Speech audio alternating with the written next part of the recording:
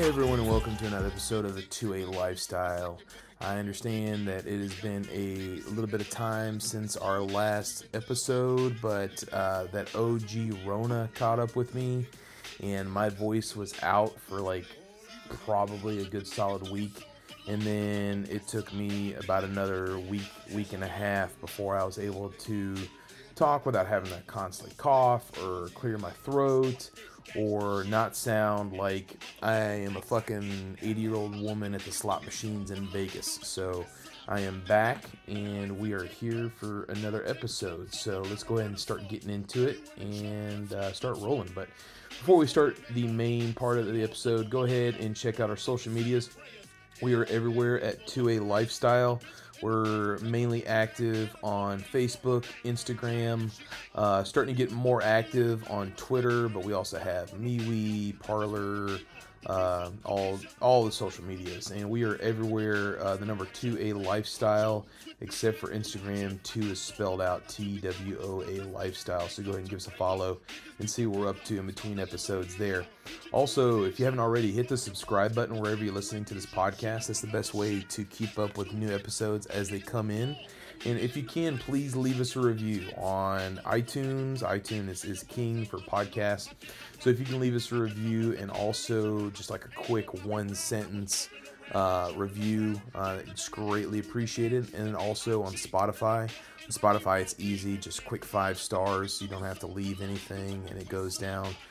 Greatly appreciate any reviews you guys leave us. And then also, if you can, support us on Patreon. We are on Patreon at 2A Lifestyle Podcast. And anything you guys give us, it goes directly into this podcast. It's not anything that I keep in my pocket. It goes directly into the publishing of this podcast and anything that is used for the podcast. Mics, fucking anything. So with that, I greatly appreciate it. Also, I'm going to start saying if you are a business or if you know a business and you're looking for advertising, avenues, reach out to us at 2alifestyle@mail.com. We are looking for sponsors. We're going to be starting putting out regular weekly episodes, and we could definitely use some sponsors. So I greatly appreciate if you want to advertise with us. Again, reach out to us at 2alifestyle@mail.com.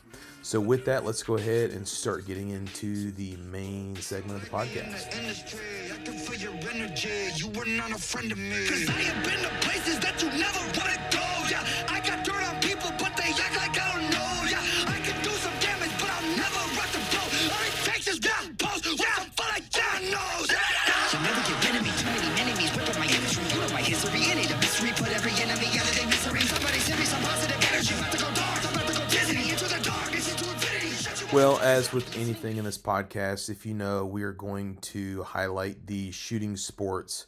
So with that, let's go ahead and start getting into some good stuff about the shooting sports. The first article comes to us from Amalan, and it's titled Leupold Pro Shooter Kate Estes Takes Top Lady Honors at 2023 Leupold Steel Classic. So the Leupold Steel Classic was held at Navasota, Texas, January 28th through the 29th. And it is a Steel Classic, which is a precision rifle series points match that was presented by Texas Precision Matches. It is also an AG Cup qualifier match, and it challenges shooters with targets out to 1,100 yards with different directions of fire. And more than 215 shooters participated. Estes, she claimed the top lady with following Leupold Pro Shooter Laurel Ackenwood, who won top production. Their team members, Chad Heckler and Jake Milliard and Brady Allenson, Brady Allenson, all finished in the top 10 overall. So that's pretty fucking awesome. Congratulations, ladies. And like I said, we are always going to, point out the shooting sports, because the shooting sports is how we kind of normalize the, firearms ownership and get it more out in the mainstream. Speaking of mainstream, this next article comes to us from Amalan. It's titled Team Winchester Sports Shooter Medal at Morocco World Cup. Now, if you don't know who Kim Rhode is the most iconic Olympic shooting sports athlete in history. She has won her 34th gold medal at the 2023 ISSF World Cup in Rabat, Morocco. She is a skeet shooter. She's also part of Team Winchester. She is her Team Winchester member Dania Vizzi took home the silver medal in the mixed team skeet event, and both shooters were competing along with fellow Team Winchester shooters Mady Bernal, Nick Moschetti, and Frank Thompson, who they also qualified for the U.S. national team at the spring selection match in Tucson, Arizona. And the last shooting sports article we're going to talk about is going to do with tactical athlete Ia Shurik. And I'm assuming I'm stating that name correctly. I'm sorry if I am incorrect. But this article comes from Amlin. And Ia Shurik is now sponsored by Blackhawk Tactical. And if you aren't familiar with who, she is a competitor in the tactical games, and the tactical games is becoming a huge shooting sport event. If you aren't familiar with what they are, they're on social media. They have like little clips of what they do in the different shooting positions and challenges and stuff like that. Anyway, so she will be sponsored at the 2023 Tactical Games by Blackhawk. She is an up-and-coming female competitor, and this marks her second year of competition as well as Blackhawk's second year of sponsorship of the Tactical Games. She is a Spokane, Washington native, and she began, obviously competing in the, 2022, where she placed third at the Bend, Oregon competition and second at the Phoenix, Arizona competition, which sealed her national qualification at the national championship in Florence, Texas, where she scored second among 15 other female competitors. So congratulations to her. Next article is going to come to us from Tactical Life, and it's titled, "This Australian Defense Contractor NIOA Acquires Barrett Firearms." Now, if you aren't familiar with what Barrett Firearms are the makers of the iconic Barrett 50 caliber rifle. And if you played any sort of first-person shooter game that uses modern firearms, you should know with what the Barrett 50 cal is. I actually just listened to an interesting podcast on the Sean Ryan show where the Canadian sniper made the longest kill shot during the, I think it was Iraq, ISIS campaigns against ISIS, and they used a Barrett 50 cal. But anyway, so the NIOA's association with Barrett dates back to 2008, which inspired the story of them to, build firearms for more than, Barrett's built firearms for more than 4 decades. And they are on the same mission, basically military contracts and stuff like that. Basically, Barrett is stating that it will be business as usual, and they will continue to operate under the Barrett brand as a separate division within the NIOA group, alongside NIOA Australia, New Zealand, the Australian Missile Corporation, and the group's investment joint venture company, Rheinmetall NIOA Munitions. So, but anyway, so all the management and the staff at the Murfreesboro manufacturing facility in Tennessee is going to retain their positions. Basically, they're just going to announce new leadership with the current Barrett president, Sam Schallenberger, takes over as the CEO, and longtime Barrett COO Brian James assumes the role of president. So it's not a whole lot different. It's just basically, different, stock holders or whatever the fuck you want to call it. I'm not huge into the business side of that kind of shit, but it's just an interesting little story. Next story is talking about a huge judicial win for firearms owners, and it's coming to us from Recoil. And the title of the article is "Federal Judge Rules Prohibiting Marijuana Users from Owning Firearms is Unconstitutional." Now, this is something that has been going on in the gun community talk for quite a while, especially with the, you know, pervasiveness. I don't know if you want to. I might be using the wrong word, but basically, the more commonality of marijuana and the acceptance of marijuana through different states, where it's becoming medical and damn near close to all 50 states. It's becoming more recreational available in a bunch of different states. And what happened is Jared Michael Harrison was arrested in Lawton, Oklahoma in May of 2022 following a traffic stop. And during the search of this car, the police found a loaded revolver and marijuana. While Oklahoma state law allows the use of medical marijuana, Harrison did not have a state-issued medical marijuana card. In August 2022, Harrison was charged with violation of federal law prohibiting unlawful users or addicts of controlled substances from possessing firearms, which, if you aren't familiar, if you look on the 4473 course, it asks you if you are a prohibitor of any, any controlled substances. And if you are in a state that has medical marijuana, or if you are in a state that has recreational marijuana, and if you use marijuana, you are, if you say no on that, technically you're relying on a federal form. Because under the federal law, marijuana is still a controlled substance, whatever, level 1 controlled substance, I think is what it's called. And this has been a big thing ongoing in the firearms community, and especially in the marijuana community, which, with marijuana becoming legal in more states, I guess you could say, the marijuana community has been, very hard in trying to push this in the next thing, to where they are allowing marijuana users to still enjoy their constitutional rights of firearms ownership and possession. And the public defender for Harrison argued in the light of the U.S. Supreme Court ruling last year, which is NYSRPA versus Bruin, the prohibition was not consistent with the nation's historical tradition of firearms regulation. And on Friday, of this past Friday, which was I think the 5th or some shit like that, on Friday, U.S. District Judge Patrick Wyrick in Oklahoma City agreed with Harrison's attorneys and dismissed the indictment against him.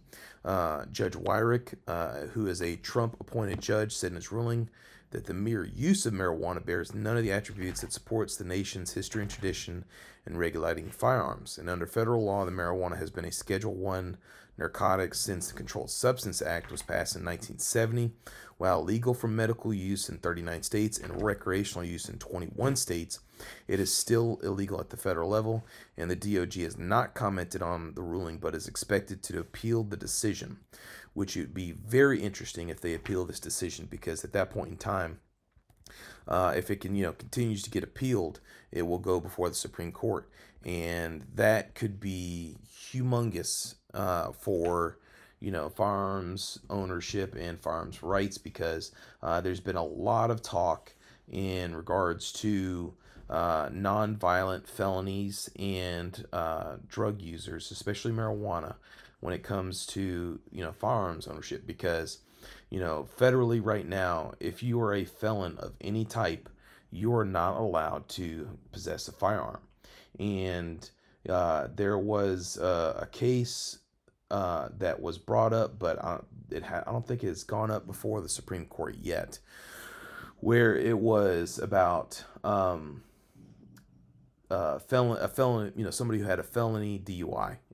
As a felon, he is not allowed to have his firearms ownership, but they're saying that is unconstitutional. There's no case law to prohibit somebody who has a non-violent felony to be prohibited persons for firearms ownership. So definitely be looking for that to go forward. That would affect a lot of people who were marijuana users, because at any given time, these people could go to jail for lying on 4473s. And then also, I mean, if you remember FPS Russia was a humongous YouTube account back in the day. I just saw like a meme or a GIF with him, and I was looking, scrolling through it with my wife was overlooking, and I saw it, and I was like, man, like this guy was the shit back in the day. His YouTube channel was awesome, but that's ultimately what sent him to jail was marijuana, and what caused him to lose all his firearms, and what caused his YouTube channel to basically cease to exist. It was very, very, sad to see him go down like that. So I'm interested to see what's going to happen in the future in regards to this case. This next article comes to us from AmLand, and it's about an Oregon Measure 114 thwarted again as state Supreme Court denies mandamus. So if you aren't familiar, 114 would have been a gun control measure where, and in regards to this, the Oregon Firearms Federation filed a federal challenge to this law back in November, and then 3 other federal complaints came quickly, all filed within the U.S. District Court of Portland. But they stated that Measure 115 passed on the slimmest of margins, and in the 2-page en banc decision, the Oregon High Court explained, our decision today does not serve as a bar to any future challenge in this court or otherwise any appeal. Rather, as this juncture, given our understanding that the trial court is proceeding as expeditiously as possible to resolve the issues and the parties presented. So, with NYSPRA versus Bruen, basically the Bruen decision, all of these federal courts are having to basically rule on the side of the Constitution in what they have going on. And it is very good for us. I'm telling you, Bruen has changed the game in regards to firearms rights. And it is a huge thing coming. You're going to keep seeing this. And it's going to happen where eventually one of these states and maybe one of these liberal judges, they're going to continue to, slam gun control in our faces and violate our constitutional rights for the Second Amendment. And, the next case the Supreme Court takes is going to be a humongous slap in the pee-pee of all these gun control nuts, because it is going to happen. Speaking of lawsuits and, the legal system, which a lot of this is, this next article comes to us from AmLand. It's titled Lawsuit Against Lucky Gunner Involving Gun Banners Dismissed and Settled. Now, if you aren't familiar, Lucky Gunner is a website to where, there is, a website to where you can go into and see, about what's got the cheapest ammunition, where you can get it from, all that kind of stuff.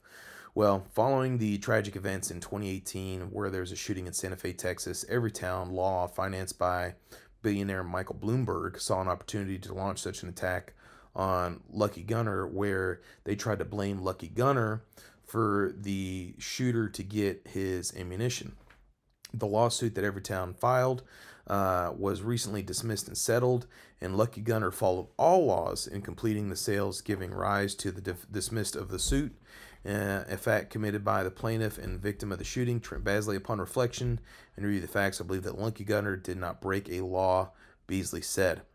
So Lucky Gunner said that, however, according to, who Jake Feldy, who is the CEO of Lucky Gunner, we did not agree to do anything we weren't already doing. We'll continue investing in a world-class experience for American gun owners who want ammo sales to be secure, convenient, and cost-effective. So good on Lucky Gunner for winning. But, the thing that sucks with these lawsuits that these, these nuts at Everytown and Michael Bloomberg continue to file, even though they know they're not going to win, is, they have billionaire Michael Bloomberg financing all this stuff. Whereas these, businesses and these companies, they don't have unlimited funds. They have just the funds that they use to stay in business, to keep their employees employed and keeping those employees' families fed. And what they're hoping to do is they're hoping to file a lawsuit and keep it dragged out enough. As you can see, this started in 2018, which is when they launched the suit. 4 years later, and attorneys aren't fucking cheap. And every time there's something filed, or every time there has to be a hearing in regards to this, Lucky Gunner had to pay an attorney to go forward and, fill out some legal paperwork or to be seen before a judge. And then they'd have to take, whatever leader in the company out of work to go and sit in court for all this. They're just wanting to bleed them slow and dry. And when it comes to this, I think we need to fucking, start filing some sort of erroneous lawsuit complaints against these people, because these attorneys that are doing this, that know that it's not going to work, they need to start having their law licenses sanctioned by whatever state bar association. That's what really needs to be happening. So going in next, if you aren't familiar, this was going to be in the last podcast, but I'm sure by now you know that the ATF has filed their ruling on braces, and it is just absolute horseshit. I can go in more in depth into this, but going further into it, the ATF brace lawsuit is hit with, or the ATF brace rule is hit with a lawsuit from 26 states. And the Gun Collective did a very good video about this, because there's been numerous lawsuits filed against the ATF for this rule. But this one right here really has the best chance, in a lot of people's opinion, of winning. So 26 different states also joined the Gun Owners of America and the Gun Owners Foundation, filing a 152-page suit challenging the ATF's rule, making it unconstitutional, and even pointing out SBRs in any context is only registered as a vestige of a failed plan to ban all handguns in 1934. And, some of the attorney generals from like West Virginia and North Dakota, along with the Firearms Regulatory Accountability Coalition as the lead plaintiff, also joined by the NRA, SB Tactical, wounded veteran Richard Cicero, and gunmaker BT USA filed a similar suit in the U.S. District Court of North Dakota. And, the plaintiffs in the FRAC suit, besides Washington and North Dakota, include like Alabama, Alaska, Arkansas, Florida, Georgia, Idaho, Indiana, basically a bunch of red states. And they feel that this is a positive trend towards regulatory accountability in the courts, and they're confident that the courts will continue to hold the ATF accountable for their pattern of regulatory overreach and ever-shifting opinions. And this is really interesting, just because not only did we have the Bruen decision last year, but there was also a decision against the EPA, which the EPA was doing something very similar to what the ATF is doing. And that is really what it is, pointing out in this lawsuit against the ATF, is that the ATF is using very broad authority that is given to them to come up with these decisions. And that, especially since they've changed their mind several times on the braces, I think this is really what's going to make the ATF just completely shit the bed. And this is something that we need to keep an eye out on. But unfortunately, like I said before, especially with these legal maneuverings, this takes time. The last one with Lucky Gunner took 4 years. Bruen, I think that case took 2 or 3 years. And all we have is just to wait for this to happen, because the wheels of justice move, but they move very fucking slow. Let's go on. Speaking of the ATF and how much pricks they are, let's go on to the next article from AMLAN, and titled is New Leaks Show the ATF's Plan to Revoke FFLs. So there's been newly leaked documents from the ATF, which has stepped up its zero tolerance policy against FFLs. The documents were turned over by the GOA and shows the ATF is targeting FFLs with license revocations. The Biden administration has vowed to target rogue FFLs, as they call it, and it seems like the ATF is capitulating to Biden's demands. An earlier MLN new report showed that the revocations increased 500% last year. The document lays down the new one-strike policy that is being implemented nationwide by the ATF. The guidelines were sent to the industry operation inspectors across the country, and these ATF employees are responsible for the inspections of FFLs to ensure compliance with the law. The new policy has seen more FFLs lose their license for a whole litany of violations. Transferring a firearm to someone that is using the NICS indices a prohibited will get an FFL revoked. It goes further that even if a person passes NICS and the IOI determines that the NFL has reasons to believe that the person is prohibited, the IOA can revoke the person's gun shop's license and shutter the operation. Gun shops also must respond to trace requests within 24 hours or have their FFL revoked by the ATF. So there's just, they're really cracking down because they're wanting to reduce the number of FFLs. This is a multi-pronged attack by politicians against FFLs and gun owners because they're wanting to come at it from all directions, whether it be, braces, FFLs, different manufacturers for different things like the FRT trigger. I mean, it is a multi-pronged attack that we need to be sure that we are, very vigilant from all sides. Something else that this comes to us from NPR, and its title is 6 Major Takeaways from the ATF's First Report in 20 Years on U.S. Gun Crime. Now, a lot of this stuff is, stuff that we already knew of, and this is something that I preach. The number one thing is that more than 1 million guns were stolen from private citizens from 2017 to 21. And, I'm always harping that, one of the biggest things that happens with gun owners is that they leave a firearm in their vehicle. Your vehicle is not a gun safe, and your vehicle gets broken into and your gun is stolen.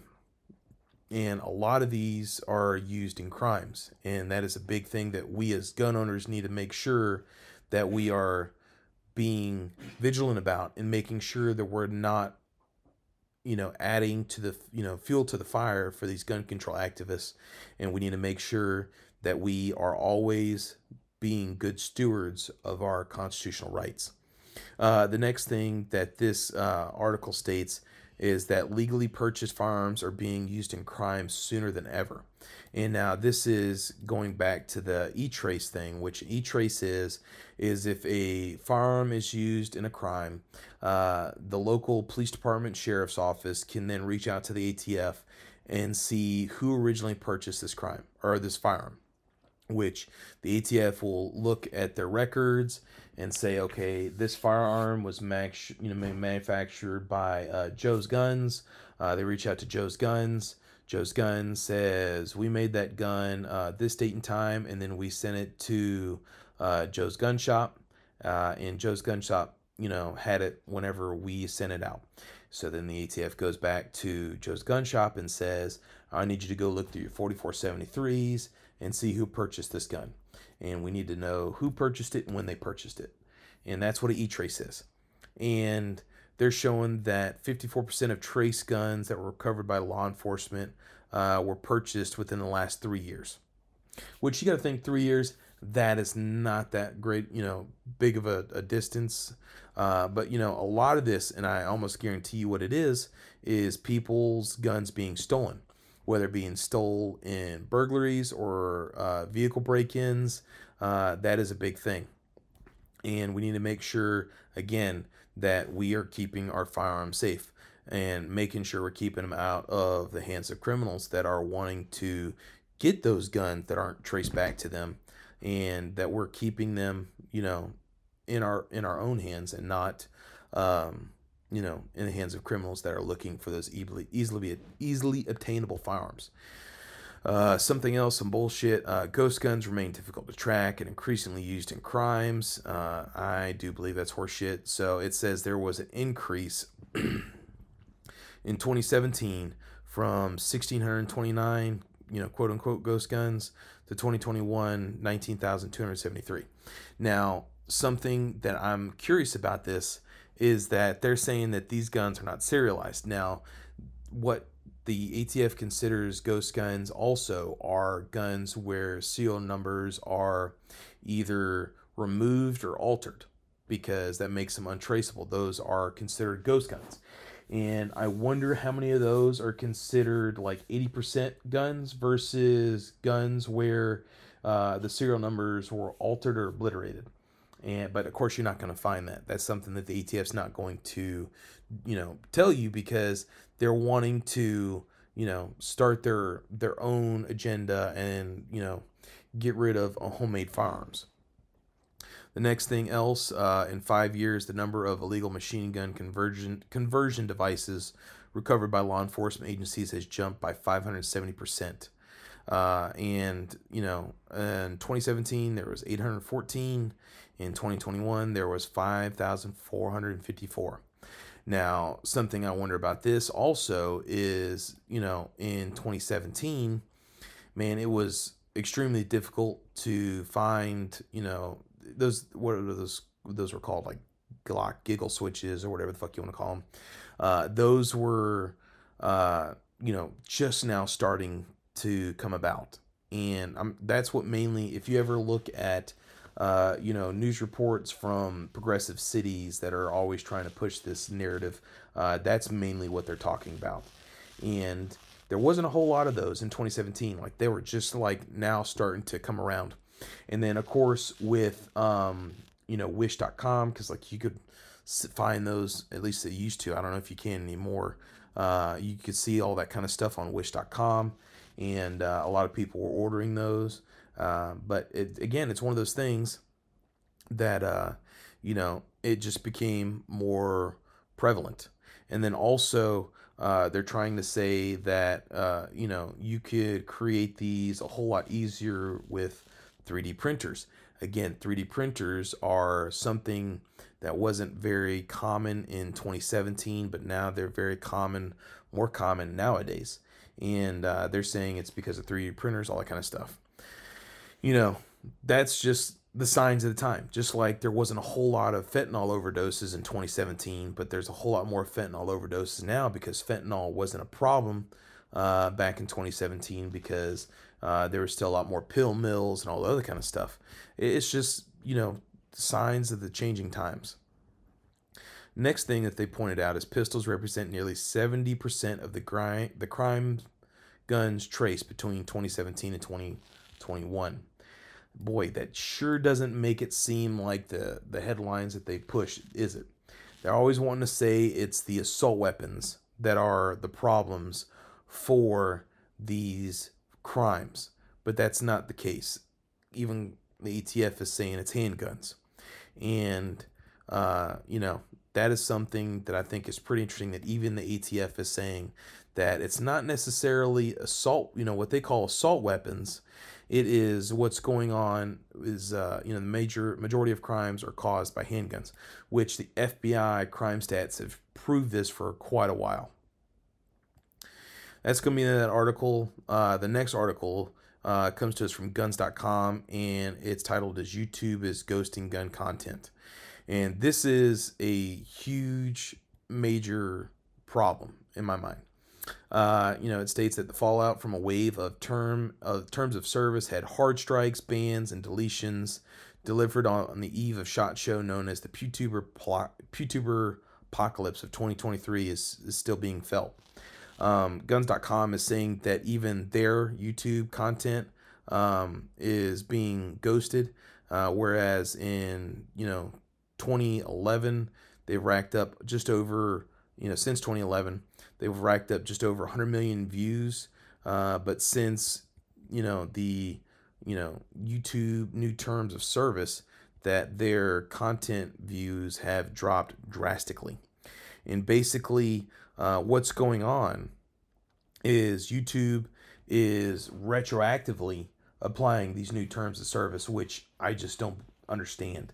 It's not like, I don't know of anything else that does that. It's not like, if your credit card gets a rate increase to 25%, and before you had 18%. It's not like they're going to go back on all your previous balances and change it from 18 to 25. And now, even though maybe you paid off that money, you have extra, interest that you have to pay for because it moved from 18 to 25, and they're retroactively charging that interest rate to previous monies already paid off. And so the big thing that's going on is that I know that YouTube is saying that you can't have what they consider a high capacity magazine. So any rifle's standard capacity magazine, they can't be seen in the picture. You can't be seen loading one. You can't seem to be loading one into the firearm. You can't be seen putting a suppressor on. I mean, it is a whole lot of fucking nonsense that YouTube is now doing. And it's not just guns.com. I mean, Classic Firearms, Fit and Fire, Hank Strange, Clayco 47, Military Arms Channel, Grand Thumb, Mr. Guns of Gear. I mean, all these people are reporting that their videos that they've, and a lot of these people, man, like they get their money from YouTube. So they're very cautious on following YouTube's terms of service. And then all of a sudden, since they decide to change their terms of service and make it retroactive on all previous videos uploaded, all these people are scrambling and they're getting videos deleted. They're getting strikes on videos that like are years old. Some of these people are getting shadow banned. A lot of these people are, some of these people's YouTube channels are just flat out getting deleted because of strikes from videos that are old. And it is insane what YouTube is doing.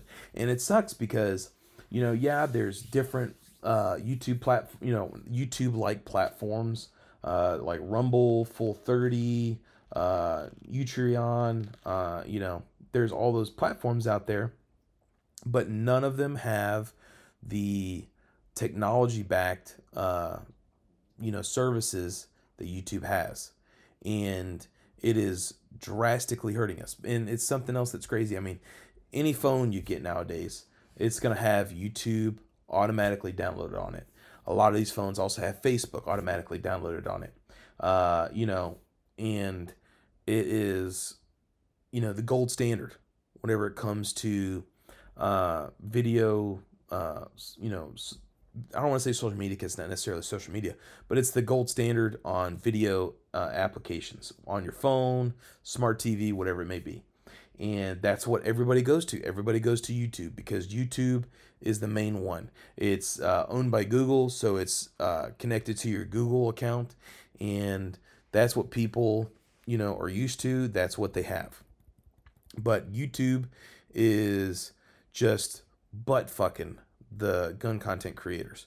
And what's crazy is it's not a lot of, it's not just the gun community. It's also like the gun car or the car community or the motorcycle community. It's a lot of that stuff. And it is really just fucking over, content creation. And these people that like their, content are the ones really suffering. And it's just going to continue to happen until all of a sudden, finally, YouTube is regulated like a public utility, like Facebook or Instagram should, where you can't censor or push one product versus the other. Like a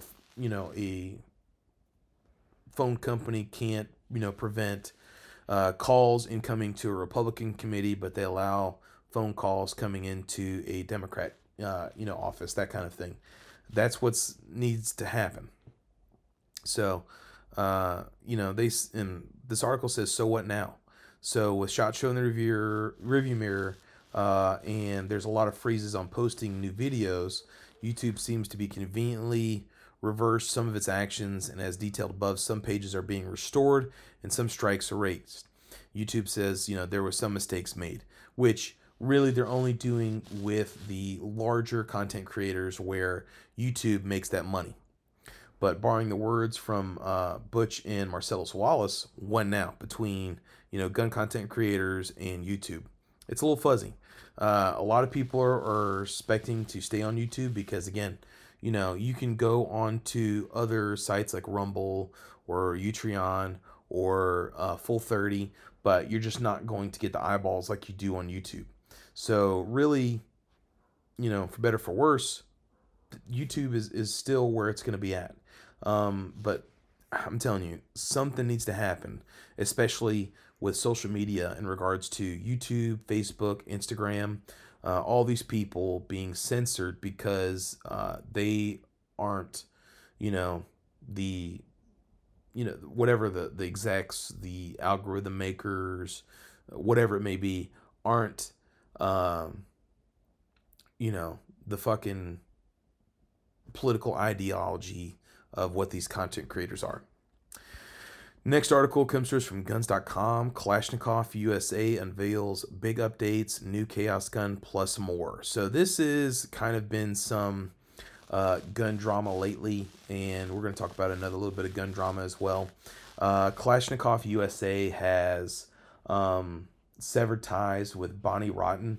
Now, if you aren't familiar with who Bonnie Rotten is, don't Google it because you might end up... If you don't know who the fuck she is and you Google Bonnie Rotten, you're going to find some shit that you don't want to watch if you don't already know who she is. But if you do know who she is, you're probably still going to Google her anyway because that's some shit that you want to see anyways. Anyway, fuck it. She is, she's purported to be a gun person now. She was doing some competitions. And actually, I think she married Jesse James. And Jesse James, is also a gun person now. He does custom engraving 1911s and stuff like that. But she's also, just like Jesse James did with Sandra Bullock, she is stating that he cheated on her and it's over. That kind of just messy nonsense. But they have severed ties with Bonnie Rotten, which... a lot of people who commented on Kalashnikov USA's social media always made fun of Kalashnikov USA for doing that, and they banned them. But apparently Kalashnikov USA has turned a new leaf. They've unbanned all those people, and they have, like I said, gotten rid of Bonnie Rotten as a ambassador to Kalashnikov USA. And they've also introduced a new K5 series, which is good. And it seems like Kalashnikov USA, when they came out with a new gun last year, there was just tons of problems with it. There was some issues with customer support, but it seems like they're trying to change their problems internally, I guess you could say. And it looks good doing that. And I'm hoping good for Kalashnikov USA. Talking about some different gun drama in the gun community. If you aren't familiar, with In Range TV, it is a gun tuber ran by a person named Carl. And they have been closely associated with Ian from Forgotten Weapons. They've been kind of buddies in regards to content creation. Now, Ian from Forgotten Weapons is a treasure to the gun community. He is amazing. But Carl has been just kind of like a leftist who is also a gun person. Anyway, he was getting attacked on AR15.com, and AR15.com is owned by Brownells. A lot of people were attacking him for his leftist views, which includes, LGBTQ and, open drag shows. And, he called them minor attracted persons, but basically pedophiles. Basically saying all these people have rights to guns and that we should protect them for their rights to guns. And a lot of people attacked him, saying that, if you want to, have drag shows in front of children and pedophiles, you aren't fuck it. Basically, morals over whatever. So Carl has reached out and basically called out Brownells on this and stated that Brownells supports hate and bigotry, but they're saying fuck off. We're drawing the line there. You can have different political viewpoints than us, but we're not going to openly support that extremeness of like drag shows in front of children and pedophiles and all that kind of stuff. And Carl was reaching out to his leftist progressive friends on social media, and like all of a sudden you saw like a whole bunch of accounts created and AR15.com saying how they support Carl and how Brownells would support them too. But Brownells wasn't fucking having any of it. And they basically sever their ties with InRange TV and Carl. And they basically are now selling all of his What Would Stoner Do associated products at like a great discount and under the code name, under the coupon code Triggered, which was pretty funny. So that is some other stuff going on. Ian has kind of separated himself from Carl, and then Carl started attacking Ian, and of course the gun community wasn't having it. Now, Ian may have some more progressive political ideations. I don't know. He's kept it to himself, which is like everything else, if you're like a fucking movie star or an athlete, I really don't give a shit what you think about what's going on in Africa with mining or whatever the fuck, or the weaker Muslims, unless I don't know. It's just it's a whole different thing. There's morals and or there's wokeness, and there's people that are want to virtue signal on both ends, which is I agree, it goes on with both ends. Like, you shouldn't have to say I don't support pedophiles. It should be common knowledge, but unfortunately in today's world, sometimes you have to just make that clear. But then also there's a lot of people that go over the top on that shit and say a bunch of shit like, oh, if I saw this, I'd do this. When in fact they would probably just fucking sit on their couch and they don't even go outside to where they would even see that happen to begin with. But anyway, so that's kind of just like all the drama that's going on in the gun world right now, in case you're curious about that. Going on into the next story, there was guns seized. I'm sorry, and this comes to us from Syracuse.com. Guns seized from Fulton teacher who police said he had tens of thousands of rounds of ammunition. So this is in Fulton, New York. A high school technology teacher was arrested. The police seized more than 40 rifles, shotguns, and a bin full of handguns and 10,000 rounds of ammunition. It was determined that he stole school property, and when finding school furniture and tools during the search, officers found 9 illegal assault rifles and 91 high-capacity magazines, which were really standard magazines. But the moral of the story is that if you're in a non-free state, and it's not like, and I just want to make this clear, it's not like this guy was planning on doing a school shooting or any kind of bullshit like that. He just stole school property, which is fucking dumb, and he had his firearms in his house. So don't be this fucking dumb. That's all I gotta say. I just thought this was a dumb fucking thing to do. Something else, another dumb fucking thing. This comes to us from Hawaii News Now, and it's titled "Following Complaint, City Shuts Down Gun Range Operating Illegally." And what was going on is residents said that they started hearing gunfire in mid-January. It continued for over 3 Sundays. And then it said that the police came out and found out there was an illegal gun range on private property in Akimo Road in Hawaii. They said between 11 and 4, there was residents on both sides, said that they were concerned for their safety, said that they were using automatic weapons, and all this other kind of stuff. And, man, this is just fucking absolutely stupid. And, of course, Hawaii is a very anti-gun state. They said that their gun laws are strict, making it hard to get a CCW without a gun range to practice on and get certified, because that is what Hawaii law, requires. And this is private property.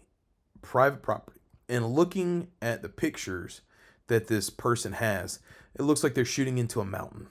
And then there's still stuff in the background for more of a backstop. But they're still complaining, and they shut it down. So, after the Bruen decision, it, was required that you had to, have to issue pistol permits or CCWs, and it's not an option. You have to do it. So a lot of these states, like Hawaii, came up with all these crazy different rules in regards to getting your CCW. In Hawaii, their rules was that you had to show proficiency and shoot your weapon. But obviously, being Hawaii and being very limited space with a big population, there's very limited space where you can do this safely. So this person obviously was allowing people to shoot on their property to get their CCWs, but it was shut down. So fuck off your personal property. You should be able to do this. Just goes to show that you need to live in a free state.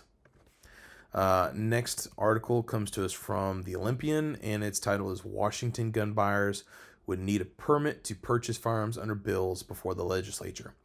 Now, Washington also is not very much of a free state, and they're trying to pass legislation saying that you need to have a permit to purchase firearms to even purchase them.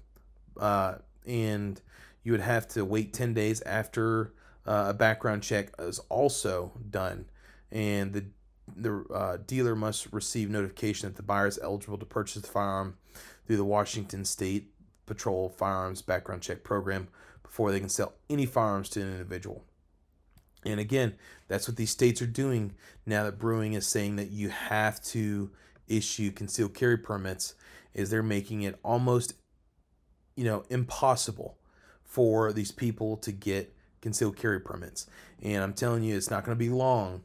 And I almost wish that, the U.S. Supreme Court has the U.S. Marshals, but I wish they had more of an enforcement arm in regards to making sure that these people are following their rulings in regards to whatever Supreme Court said, because these fucking places are doing whatever they can to make sure that they are skirting around whatever they're doing and trying to circumvent people's Second Amendment rights. The next article comes to us from Daytona 24/7 Now, and its title is a dumpster filled with nearly 250 firearms found outside Oklahoma gun shop. And I'm sorry, not Daytona, Dayton. Not Daytona, fucking A. Federal agents are on the case after a dumpster of a gun shop's property was found with almost 250 functional firearms. According, the dumpster was full. Somebody found, a sanitation worker found that the dumpster was full, and they called authorities. ATF found 236 partially cut but still functioning rifles inside, as well as 12 shotguns. According to the letter sent to the ATF to the shop, a shop employee told federal agents that the guns from the dumpster had manufacturing defects. That the letter also said that the guns needed to be destroyed, and according to the affidavit, the gun owner just contacted the ATF to find how to properly do that. They told him to cut the firearms in 3 different places, all the way through to the receiver, so the guns could neither function nor be able to be put back together. But according the rifles that were found in the dumpster only had single cuts, and they were still functioning. So, and I'm curious what this had to do. So documents said the agents, he was asked, it's a bunch of bullshit. Sorry, I didn't mean to go into that bullshit. But anyway, I mean, a lot of these guns looks like they're like AR-15 type rifles from looking at the pictures, and 12 shotguns. And I'm curious if this had anything to do with the pistol brace ruling. I'm not sure. It's just very interesting. Gosh, man, if I could find 250 new guns to put in the old collection that only had just maybe needed a new barrel or something, that'd be pretty fucking awesome. But Anywho, let's go ahead and start wrapping up the main segment, and let's start getting into the gun gear news and back reviews. and go to town, putting rap on my back and I'm black and snatching crowns. I done came back around like a nigga selling crack in pounds. I got a bag now, but it's nothing to brag about. Gun blast in the background, I'm a black man with the bloodhounds. Mac 10 making love sounds to a bad chick. She from uptown, I'm from down south, not a loudmouth. We could fuck around. Hit the music, baby, cut it down. Hit the doobie while you do me indubitably. I feel like I'm a bust now. I feel like a bust down. When I shine bright, blind niggas is up Well, now. in the gun gear news and reviews, we're going to be talking about a lot of stuff that kind of either came out late in SHOT Show or released just after SHOT Show. And the first thing we're going to talk about is something that the Firearms blog reported, and it's the new Canik METI or MEAT MC9, which is a new micro compact pistol from Canik. This is a very interesting looking little gun. It's got a just over a 3-inch barrel, and it's just over an inch wide. And it's got an overall, either comes with a 12 or 15 round magazine. So it's very, almost like Glock 27-ish, I guess you could say. Maybe a little bit thinner, but it also has more of a magazine capacity, I guess you could say. And, Canik, man, I've shot a few of their firearms. They feel amazing. They work great. And not only that, they're pretty ergonomic. Like this one comes with 3 different grip back straps, and it comes in different colors, tan or tan and black. And the MSRP is only $439, so you're probably going to be able to find this for just over under $400. So that's pretty cool. Canik's doing some pretty cool things out there. I'm interested to see, as more and more of their firearms are being sold, how well they keep up. Because, like I said, they shoot pretty well. They shoot fine. A lot of people are saying it's Turkish shit, so they're not going to, put a whole lot of faith into it. But they seem to be well made enough, and I'm curious to see how they keep on shooting as more and more rounds are being put through them. The next thing is also something that the Firearms blog is reporting on is the Cool Fire Training Showcase, showing their CO2 powered training system. This is pretty cool. It is basically, newest models of CO2 powered training system, which are available in the Springfield Hellcat, Hellcat Pro, SIG 365, 365XL, Glock 43, and 43X. So they're really trying to showcase their compact, like really small subcompact firearm training systems.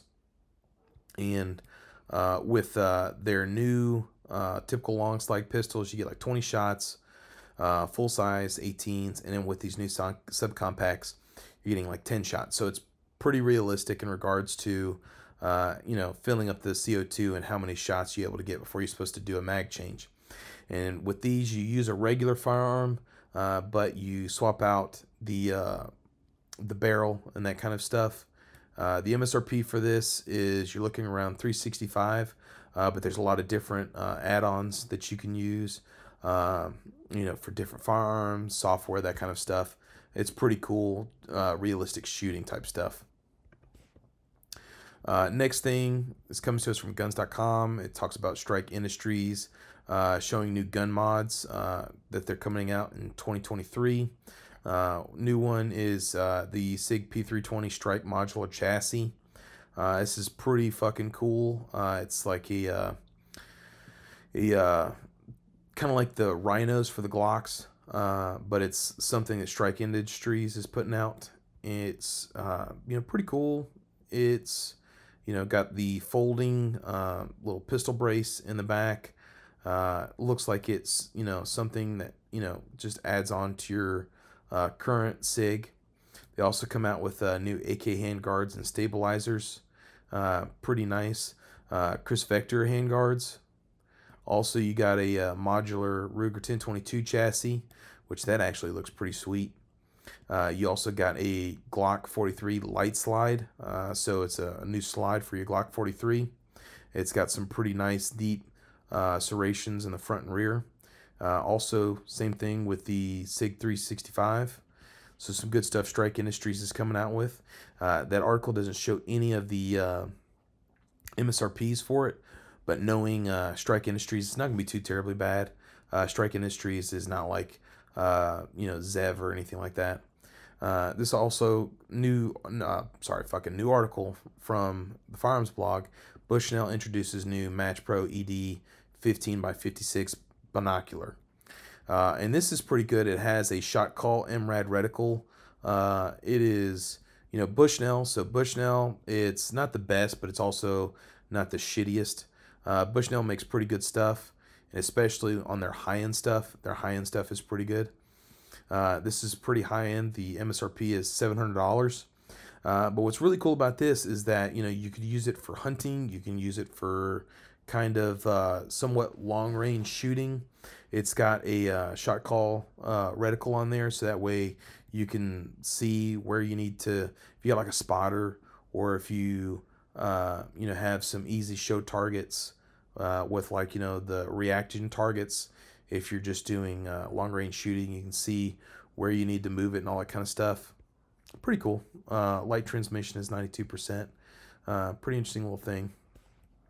Some new hunting gear that came out from SHOT Show, and this is coming to us from guns.com. You have the new Leupold range-finding binoculars. Those are pretty darn expensive on being Leupold.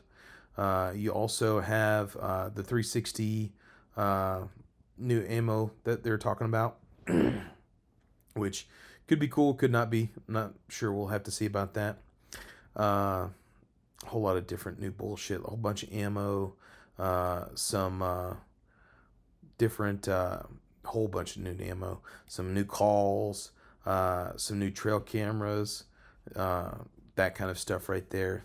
So, which it sucks. Hunting is finally over this weekend in Alabama, and I did not get a chance to do any fucking hunting this year. Right when the rut was going on, that's when I had COVID, and I was out for like a week and a half. Couldn't really do anything, and missed hunting here in Alabama, which sucks. Really was looking forward to it. Even got myself a new scope, but that didn't happen, unfortunately, for me. So that is going to end our gun gear news and reviews. Let's go ahead and start getting in the gun culture segment and start wrapping the show up. Racing on the street with a muscle front, huddle up, fucking with my team, y'all be coming up. Ooh, none of these bitches ever heard about you. Zooming through the block with the murdered out cool. Bulling with the Glock, I could do without you. Running with the clock, they forgot about you. Hit rock, I'm tied with your bitch like a ziplock. Wristwatch, icy with the drip when it's hit top. Red top, yeah, I caught a body with a headshot. Guess not. Gonna do a little something interesting today. Something I think that's pretty cool. This comes to us from GoNintendo.com, and it talks about how the guns of GoldenEye, and it's pretty cool because there's a lot of different stuff that came to us from GoldenEye. If you weren't familiar with GoldenEye, GoldenEye was a James Bond classic for the Nintendo 64. It is a game that I played many a times with my friends, and it is, it's a game that was very synonymous with my childhood, and it was something that everybody I knew when I was a kid played with it. We had the 4 screens, 4 controllers. And it was pretty interesting. My favorite always was the GoldenEye gun, the Golden Gun, one shot, one kill type thing. There was a ton of different guns in GoldenEye. It's based off of the Pierce Brosnan James Bond movie, but it is definitely was a great game. And man, when you played it back in the day, especially if you knew all the cheat codes, man, like one friend had a computer and he would print out all the cheat codes, and it would get spread around to the rest of the friend group, and you'd put it into your games. That way it'd be unlocked, and you'd have it for the rest of the time you had the game.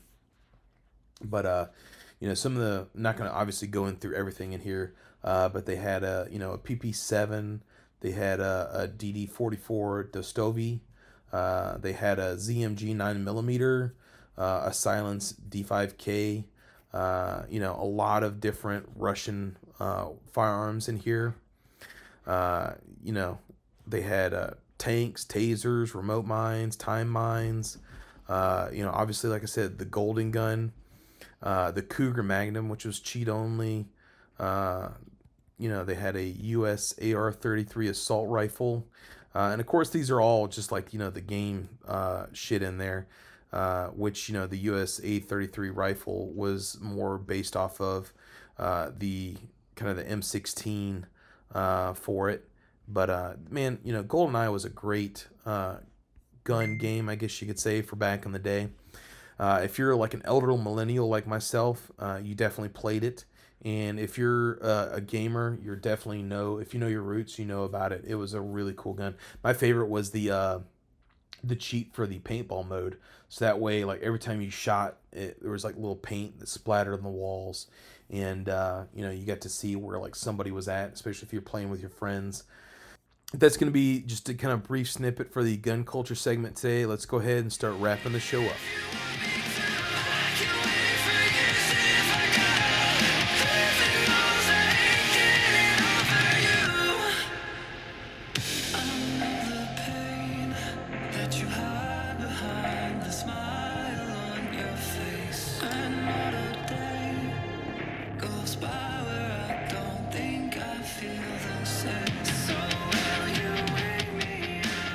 Well, that's going to be it for this episode. I greatly appreciate you for listening to another episode of 2A Lifestyle. Again, if you haven't already, please go to our social media, like and follow us there. That's the best way to keep up with us in between episodes.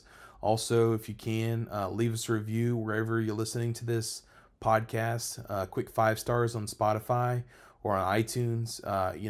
5 stars, and just leave us a quick little, few words sentence on what you think of the podcast. Definitely helps others find us whenever they're looking for the gun-related content. Also, please subscribe wherever you're listening to it. That way you make sure you don't lose or miss any episodes as they come out. Also, go ahead and, if you can, please help us out on Patreon. Anything you give us, it goes directly into the podcast, and we greatly appreciate it. And until then, I hope y'all enjoyed it, and keep on enjoying that 2A lifestyle. On the floor, I am not okay. She tastes exactly like the liquor that I stole in the 6th grade.